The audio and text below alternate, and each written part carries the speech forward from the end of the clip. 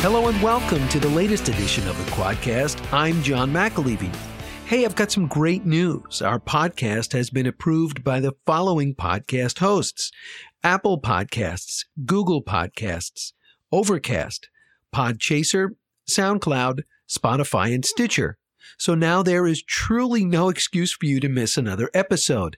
In fact, it's allowed, even encouraged, for you to listen to the show on all of the platforms at least once per week. All kidding aside, I'm proud as a peacock that we have arrived. Now, for this week's show, I was thinking I would turn the tables on myself. I mean, it is only fair that I answer the two seminal questions that I ask each and every one of my guests. The first one is, who were you before your accident? Remember, I talked to Scott Chesney about that pre-morbid word? Who was John McAlevey before his accident, and what were some of his goals and aspirations? And number two, tell me about your story, how you got here, how the accident occurred. So I am calling this show Me, Myself, and SCI. Pretty cute, huh? Well, as for who I was before all of this, I was lucky enough to have grown up in Short Hills, New Jersey in the 70s and 80s. And oh, do I miss the decade of decadence. I was something in the 80s, I tell you. As a kid, I always gravitated to sports. It was immediate. My beloved father was a sports enthusiast, and I wanted to be just like him. So from season to season, you could find me on a soccer field or a football field, a basketball court, or a baseball diamond. If you were to ask me what my favorite sport was, I'd ask you, what season are we in? From there, I went to Milburn High School, which year in and year out is ranked at or near the top of the Garden State's top academic high schools. Well, I am here to tell you that I had absolutely nothing to do with that. Quite the contrary, I was not your typical MHS student, which is smart as a whip. From there, I matriculated on to Providence College in Rhode Island, where I had 4 of the best years of my life. Not only did I learn a ton academically, but I learned life skills and along the way made amazing friendships. While in college, I began an internship at a local ABC television affiliate in downtown Providence. I worked in, you guessed it, the sports department. Well, I did that for 2.5 years and had found my calling in life. So a week after graduation, while I was in Annapolis, Maryland for the graduation ceremonies of one of my high school buddies from Annapolis, I interviewed with a company called Sports News Network. SNN was based in Arlington, Virginia. And by the time I returned home 3 days later, had been offered the job and was driving back down to begin. Unfortunately for me, just a year later, the company went bankrupt, and so I was out of work again.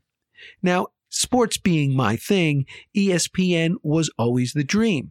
And so in June of 1992, I flew out to San Diego for a sports careers conference. Now, I had never been to San Diego, and wow, it was love at first sight.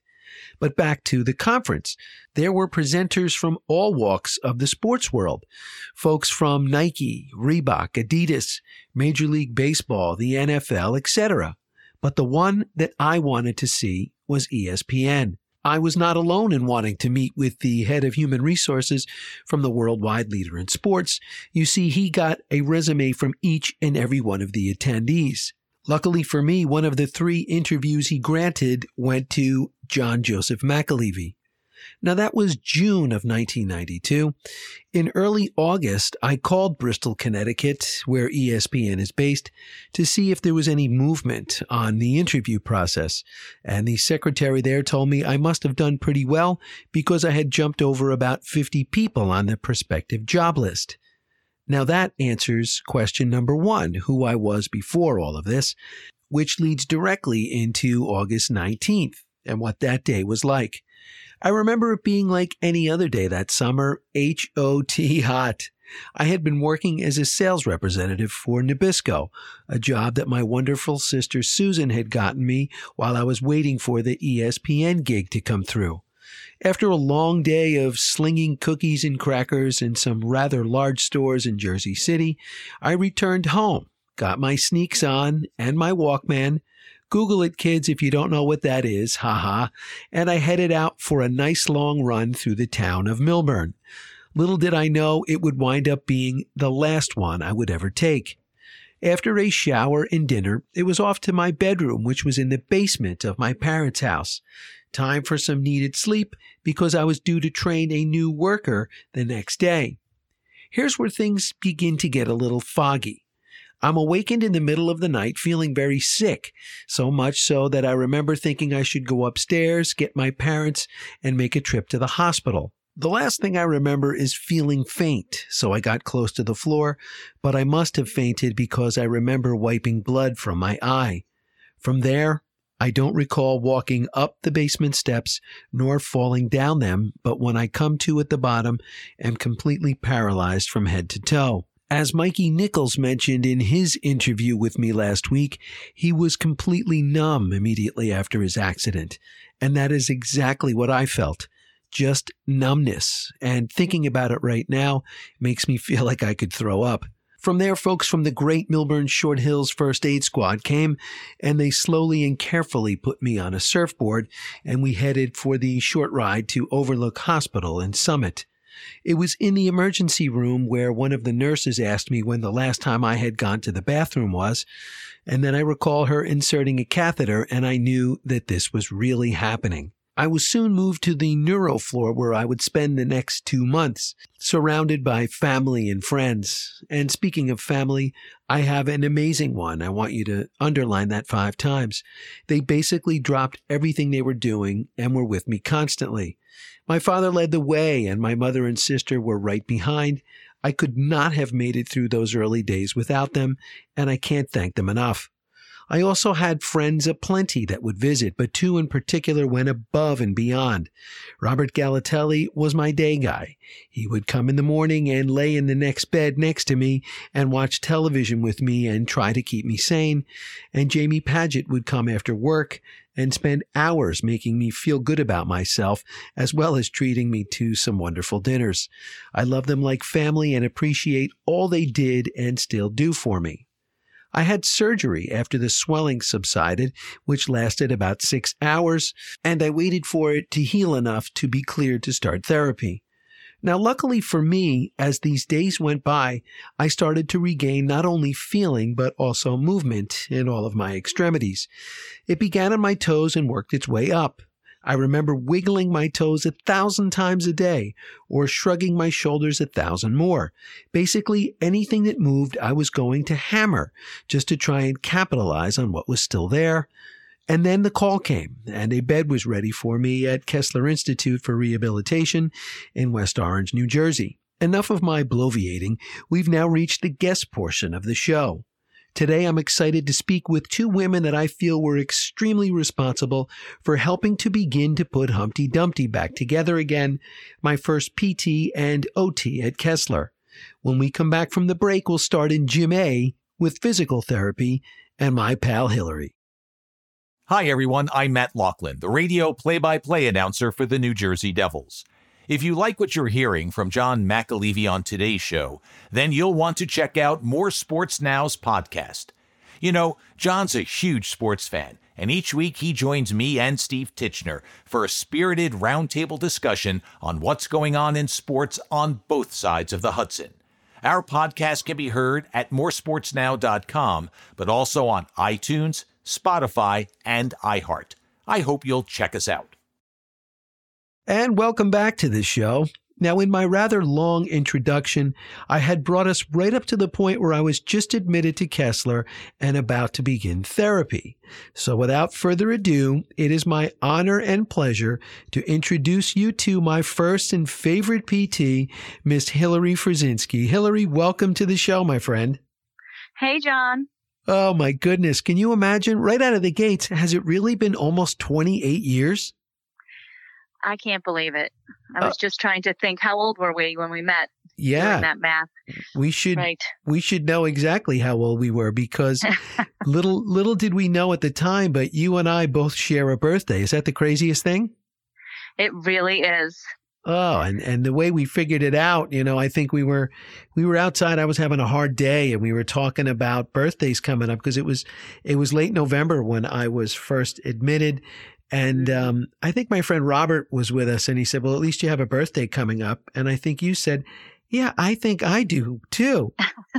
And then, I did. yeah. And then we kind of said, oh yeah, well, mine's in January. And then we just realized, and I didn't believe you. I said, go get your birth certificate. You did. I went and got my license. Go get your driver's license. Oh my gosh. Can you imagine? That was like destiny that we were thrown together in this crazy way. I felt like that. Why don't you tell us, how did you decide that physical therapy was the route that you were going to go? And then, and where did you study and train along the way before you got your start at Kessler? I always knew I wanted to go into some helping profession, and I was throwing around nursing, med school. And since I didn't think I'd get into med school, I looked into physical therapy. And then I just decided right then and there that that's what I was going to do. And I just did it. And I went to Northeastern University in Boston. It was a 5-year program back then. And then the rest is history. I came back and my first job was Kessler Institute. And I worked up in Saddlebrook for the year and then in West Orange when I met you. Unbelievable. Hillary, since the subject of this episode of the QuadCast is, I have it titled Me, Myself, and SCI. What a jerk, right? Oh boy. Could you please tell our listeners, other than timelessly handsome, what were your first impressions of little old me when you walked into room 104 in late November 1992? Well, I'm really excited because you always hear about any new patient that's coming onto your caseload, and to see that you were the same age as me, and you had been at Overlook, which is kind of like my stomping grounds when I was young too. I was just really interested to meet you. And then I came down there, and even though you were having a rough time of it, we hit it off right away. And it was really a pleasure to know you and your family, and you had such a large support system. I'll never forget how many friends you had and how many cards you had.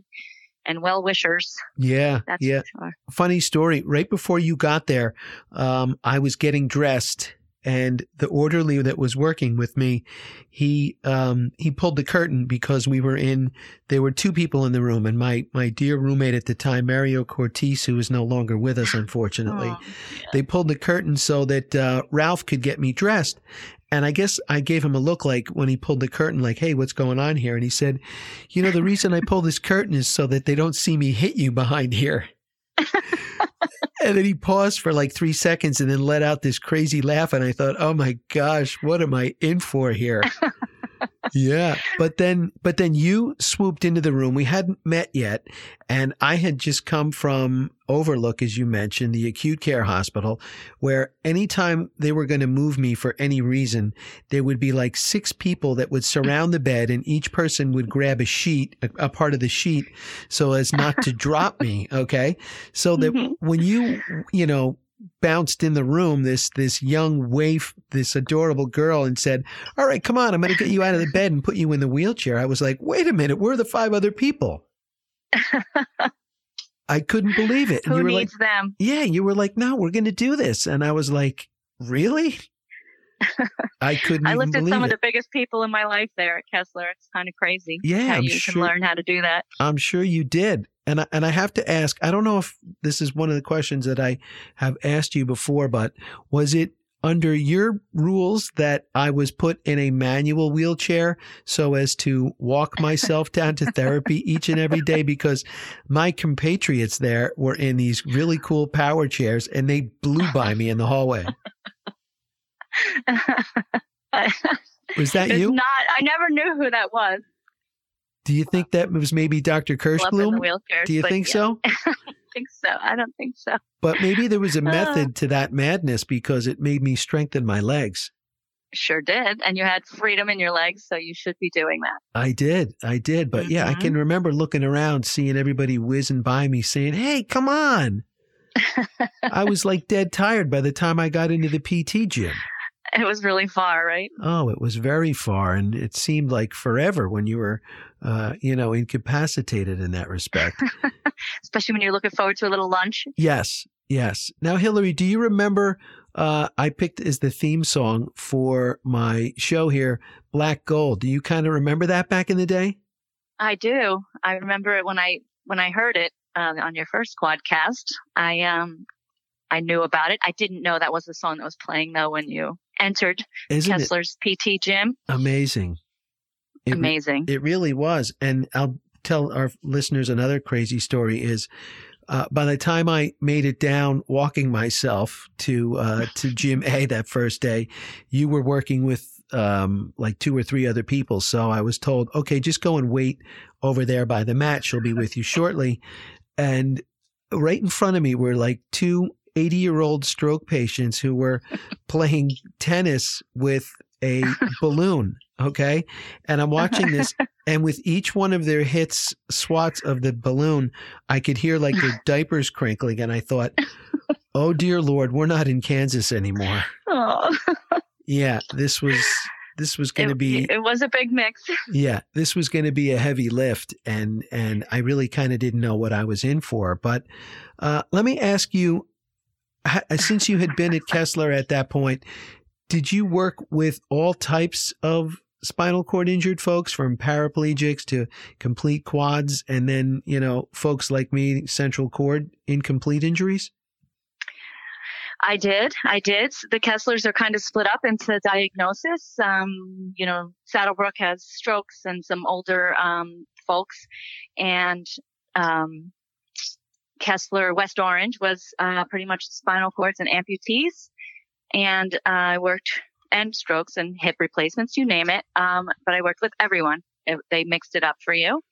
And of course, the spinal cord patients, more severe, stayed a little longer than some of the other patients, but you definitely were a big mix. Right before you came, one of my other favorite patients, her name was Sue. She had sustained the same injury as you, so I was well versed on the central cord syndrome. You know something? I remember that now, and I remember you pointing Sue out to me. She was walking through the rotunda one day, and I thought, oh my gosh, if I could just be like that, I would sign up for that in a hurry, because I remember she had a neck brace on at the time, but she was walking and she seemed to be doing really well. Yeah, I remember that. Was she one of the first central cords that you had? She really was. And I don't know if you mentioned that you had a halo on when you got there. Right? Oh man, I had the Miami. It was funny. I had all these different the Miami. Different collars. They were all like different states and places, and I was like, "Hey, I'm in the Miami J now, but I can't get to visit Miami. I got to wear a collar instead." Right. Oh, you were wearing that collar. Yeah, it was crazy. I was wearing that, and then I had another one. I forget. It had another name to it that was another city or a state or something like that. I don't really recall what that one was. But, I do. Philadelphia. I think it may have been. Yes. I think it may have been. I have to tell you that for all the listeners out there, what made Hillary such an amazing PT was that she could feel your pain. I mean, I could see when I was having a rough day, you weren't having such a great day. And one thing that I definitely subscribe to is that sometimes laughter is the best medicine. And, I don't know whether people were looking at us over at the mat, but we seemed to be laughing all the time. Do you remember that? Oh, yes, I do. We had everybody laughing. Yeah, we certainly did. And it was like... And you got along with everyone, so... I almost felt like, if I wasn't going to laugh at that point, I'd be crying, because it was such a crazy time. I mean, there I was, 24 years old and in the prime of my life. And now I'm, hanging around with people playing badminton with a balloon. And it was like, where do we go from here? But I think the fact that we tried to make it light. I mean, when it was time to work out, we worked out hard. I know that. Sure did. Mm-hmm. But, making light of certain things, like, do you recall the nickname that I gave myself? Would that be Johnny Delts? Yes, it was. It was Johnny Delts. Oh, gosh. I couldn't really, well, as far as central cords, your upper body, your arms, hands, and fingers really don't seem to work all that well. And I was having a rough time. And I started being able to really shrug my shoulders. So that was like big news. So it was big news. I could remember coming in and saying, "Hey, look, it's Johnny Delts." And I was shrugging my shoulders. and trying to lift your arms. I really and truly think that it was stuff like that got me through, some of the rough days that were prevalent. I mean, they were all the time. It was rough times. Yes. Well, that was your answer too. So, you did it well. And I know that there were so many great girls and guys that you worked with up there. It was funny for me because being 24 at the time, and most of the other PTs and OTs were right around our age. So, and most of them were women. And it was like my friends would come up and say, "Hey, John, like you're hanging out in a sorority here. I mean, this is great." And it was nuts. And I can recall, everybody worked so well as a team. You had a real good group there. I know that when maybe somebody was on vacation and you would pick up another patient, it just sort of seemed to flow. Was that hard when you had to pick up new patients?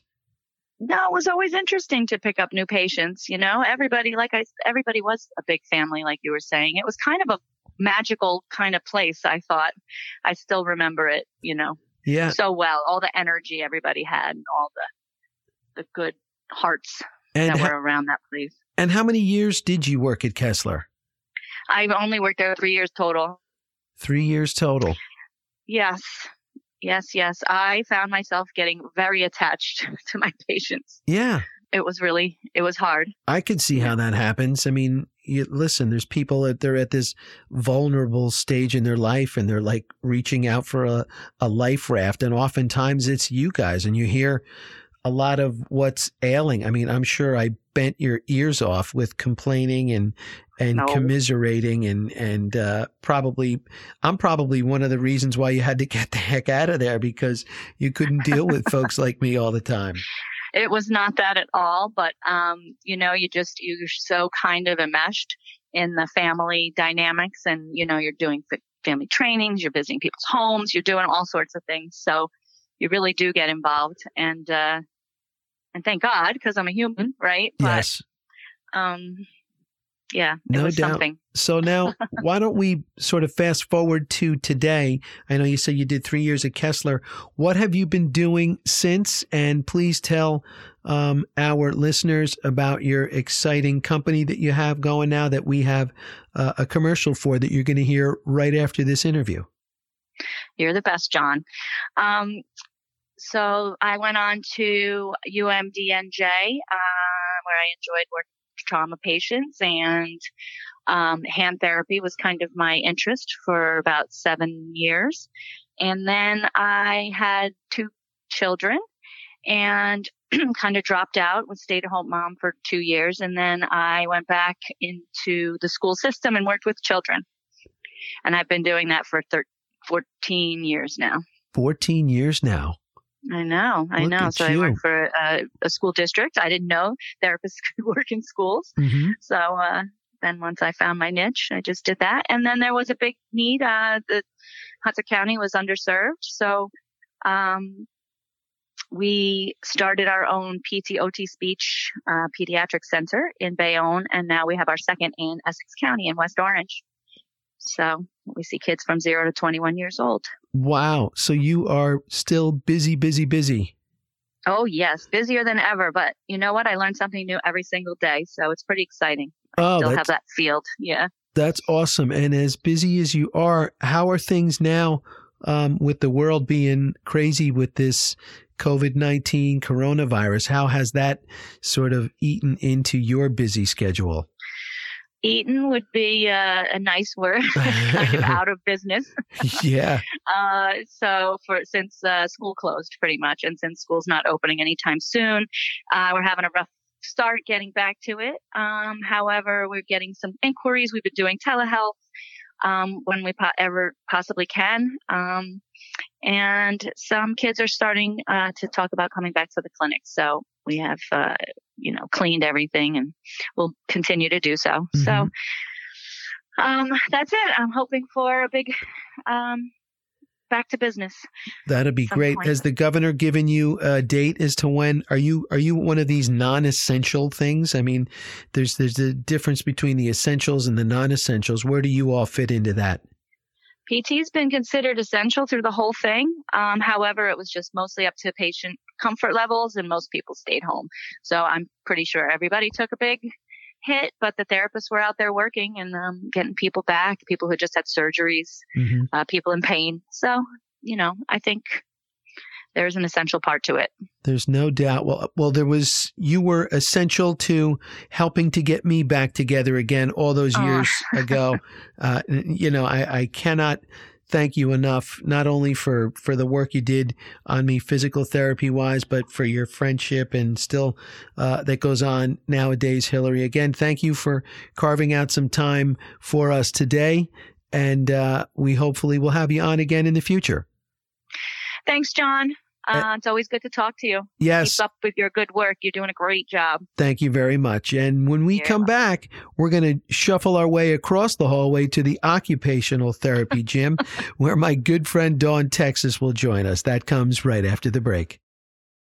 Infinite Therapy Solutions is a pediatric therapy clinic providing services in Hudson and Essex counties for 5 years. If your child is having difficulty with speech, motor skills, behavioral triggers, or physical movement, you can count on their exceptional therapists for help. Infinite Therapy Solutions provides physical therapy, occupational therapy, speech therapy, and behavioral therapy to children ages 0 to 21. Come to a warm, professional clinic to receive the best care to help your child achieve their highest potential. My friend Hillary would be happy to answer any questions for you at 201-455-3144. They take insurances, so call to inquire. There are 2 locations in West Orange and Bayonne. Check out their website at infinitetherapysolutions.org. And welcome back to the QuadCast. I'm John McAlevey. That was a treat catching up with my dear friend Hillary, and I look forward to doing the same right now with another great friend and my first occupational therapist at Kessler, Mrs. Dawn Texas. Dawn, thank you and welcome to the show. Thanks for having me, John. This is a pleasure. Oh, great. Well, in this week's episode, I'm telling our listeners all about me and my situation. And as my first OT, if you can please remember, tell everyone a little bit about what you found with me on day one, and please be nice. Well, it's very easy to be nice about you, John. So again, this is going back quite a few years. Yes, it is. From where we are right now. But you were a memorable patient from a lot of patients that I had worked with over the years, especially at Kessler. I do remember going to your room that first day after you were admitted, and your family was there, your mom, your dad, your sister, and you were, besides being a very handsome young man, definitely could see the concern in your eyes and the uncertainty, but yet you were a very welcoming and pleasant, sociable young gentleman. So that made it very easy to kind of break the ice with you. I know your mom and your dad were very concerned, and everyone is putting on a very strong face to make this an easy situation for you to start to encounter. But overall, in meeting you, I knew that this was going to be a great working relationship with you. Doubt. And I just had good feelings right from the beginning, because basically not everyone has the kind of support that you had right from the beginning, coming from both your family and your large group of friends, which was a wonderful sight to see. And that makes the world of difference with people's recovery. Absolutely. Having that support. There's no doubt. And having that love. So it was going to be great right from the start, I could tell. That's great. And by the way, the check is in the mail for the nice comments, by the way. But talk to me about occupational therapy. I had zero idea what that was when I first got there. I had never really even heard of it. So for our listeners who all know what physical therapy is, can you tell us a little bit about what occupational therapy is? Well, usually when people hear occupational therapy, they all think that I get job for them, which in a way, it's kind of funny, because occupational, what we refer to with that is that we are looking at what role in your life were you performing before this injury or illness or incident? So we're looking at truly the occupation that we want to get you back to performing to the best of your abilities with the situation currently at hand. So the term occupational therapy refers to that. But a lot of people do think that we are employers to get you jobs in life. And that obviously is not what we are doing. Right. So it can be a little misleading. But ultimately, at the end, we get you back to doing what you can do. Absolutely. Now, before working with me, had you had much experience working with folks that were central cord syndrome patients? I have to say I don't recall the specific number, but I have had central cord patients. They are not as common.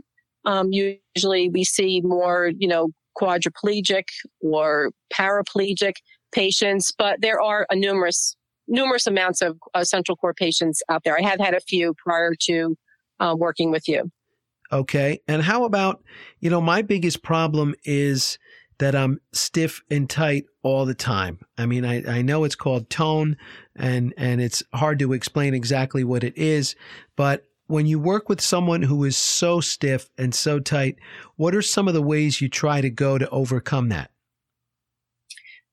Well, usually with the tone, it's the reflexes within the spinal cord have been interrupted. So the muscles and the nerve impulses do not know how to relax. And so the muscles are always in a state of excitability. So the tension is very tight. So when you have the hypertonicity, spasticity, obviously the doctors work from the medical aspect of it with medication. They may do injections to help with that. Sometimes they do Botox injections, and that is all going to be based on, your medical situation, stability, and what the doctor's experience is, and research with that, with the type of injury that you have. Regarding therapy, what we do a lot of neurodevelopmental techniques. We do a lot of relaxation and inhibition techniques to help to try and relax the tone to be able to prevent any kind of contractures at major joints, like in the elbows or the wrists or the fingers. So you're able to try and maintain that joint integrity to prevent any kind of contractures, so you are able to perform functional tasks. Yes. And of the tasks that you had me performing back in the day, one of the ones that was my funnest was when you had me trying to bake cookies and whatnot. Do you remember that back in the kitchen that you had? Baking the cookies. That was fun. But that obviously we need to let your listeners know that wasn't something that happened in the beginning. That was as you were a little further along, had a little more strength yes. and a little more tolerance to therapy. That wouldn't be something we would start right out of the gate. No, not at all. Not at all. Those are always the pleasurable tasks, because at the end we get to eat the cookies. Exactly. Oh boy, I didn't know what I was doing. I really didn't. Dawn, one of the other hats that you wore when you worked at Kessler was that of a driving instructor. First of all, how did that come about? And do you have any funny stories you can share with us? Okay. Well, I was always interested in, occupational therapy has so many avenues that you could go towards to specialize in. Besides doing just regular routine occupational therapy, I also did vision therapy to work with patients, whether it be just for walking or dressing, but also related to driving. So that had also led me to wanting to be a driving instructor, because not only for spinal cord injury clients, but also for people who suffered strokes or amputations or head injuries, to do the adaptive driving, to be able to get people to be as functional as possible and be able to get to those jobs that maybe they were unable to get to because of transportation. So functionally, we might have regained their independence to the maximum level. But the issue of then getting to their jobs was an issue. So I would do driving instruction in the automobiles, the cars, and we had another driving specialist who did the higher level driving evaluations in our adapted vans, which usually the adapted vans we do use for more of the higher level spinal cord injuries because they require more of those adaptations. I did the evaluations in the cars, and that was fun. One story that I will share, and probably not the highlight of my driving career with clients. I think I know where you're going with this one, but tell everybody. But we also have a little humility in our life, and you have to be able to laugh. It was actually on Halloween, so the daylight was much shorter, starting to get dark around 4:15-ish or so here in New Jersey. And I was with a high-profile client that we had at Kessler, and this client and myself were actually dressed in costumes for Halloween. And the driving evaluations usually last about 45 minutes to get a true feel of the person's tolerance and stamina and equipment that they would need in the car. And so both of us are dressed in costume in a vehicle that says student driver, Kessler Institute. And this person was at the point that we needed to trial going out on more highways, not just a static, sterile environment. So we needed something a little more dynamic. So we ended up going out on Route 280, if you're familiar with New Jersey, a very busy road. Sure. And this client that I was with was very talkative, as I am as well. And I always take great pleasure in really knowing my clients. And so we got so deep into conversation, although I'm still assessing and evaluating at every moment. We got so deep into conversation, we missed the turn. And now we are at a distance and in a town that I was not familiar with. So here we are now. It's starting to get dark. We literally had to find a gas station to get directions back to Kessler Institute. Oh, geez. Here you are out with the golden goose. Costume. Oh, in costume. So not my finest moment. And the funny part about it is when you think about technology now and how we all take everything for granted with computers and laptops and Zoom and cell phones, at this point in time, cell phones were not in vehicles, nor did we really have cell phones to be carrying around. It was more for emergency situations. Mm-hmm. So there was not a cell phone in the car. So because of this situation, by the time I got back to Kessler, it was already starting to get dark. Right. I missed my afternoon clients because we were out for a good almost 2 hours trying to get back to where we wanted to be. What a great story. Oh, geez. Since that time, cell phones were in the driving instructor cars. Unbelievable. What a great story. Well, I have to tell everybody that Dawn and I have had such a great relationship from day one that she has treated me for years here at my home with good prolonged stretches to try and keep my stability in my arms and keep my mobility, which has been great. And we've gotten to the point where she has felt comfortable letting me stay at home with her boys, as a babysitter when they were younger, when she went out for exercise, I know, and getting back to, weaving Hillary into this circle is she and I share a birthday together, and Dawn's son, Zachary, also is a January 8th baby. So it's a tangled web we have here. Yes, it was meant to be. It was meant to be. So Dawn, now, and in conclusion, why don't you tell everybody what you're doing now? I know after you left Kessler, you started working. I know right now you're at Pine Acres Rehabilitation and Nursing Center. Tell us a little bit about that and how that's going. Okay, so yes, after I left Kessler, I just needed a little more flexibility. I was at Kessler for 14 and a half years. So I'm currently now at, John had mentioned, Pine Acres. It is a subacute / long-term care facility. We treat mainly adult and senior population. I started there as the lead occupational therapist for our rehab department, and I am currently the director of rehab there now for the past 2 years. And it's going really well. It's very busy. It's been challenging for the past 3 months with the COVID virus, but we did a great job there. I myself, unfortunately, was afflicted with COVID. I actually was out of work for 5 weeks. I pretty much had every symptom you can possibly have, but I wanted to make sure that I was in the best shape I can be in to go back and provide the care that we really needed to give to our residents there. And I'm happy to say that we did a great job and did not lose many of our residents. I mean, one resident lost is one too many, but we continue to strive and give quality care there. And majority of our residents have all recovered, and it looks like things are starting to move in the right direction.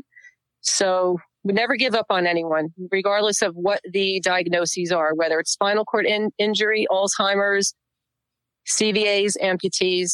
Everyone's life makes a big difference. And it just makes me happy to be part of these residents' lives and patients' lives, to be able to get them back to living a great quality of life and be with their family. Absolutely. And Dawn, I want to thank you for coming on. I want to thank you for working with me from day one and taking a scared young man who was at the prime of his life, and then all of a sudden had this tragedy, for sticking in there with me through good days and bad, and also for your friendship through these last, I hate to say, it's going to be 28 years coming up in August, for sticking with me and being, not only a friend, but a confidant, up until this day. And I'm so glad to hear that you are well again and, still doing what you're doing. So again, thank you for coming on. No problem, John. It's a pleasure. And, it's very easy to be your therapist, to be your friend. And we've got a great relationship. And, I couldn't ask for anything better than that. And that trip down memory lane was a special one for me.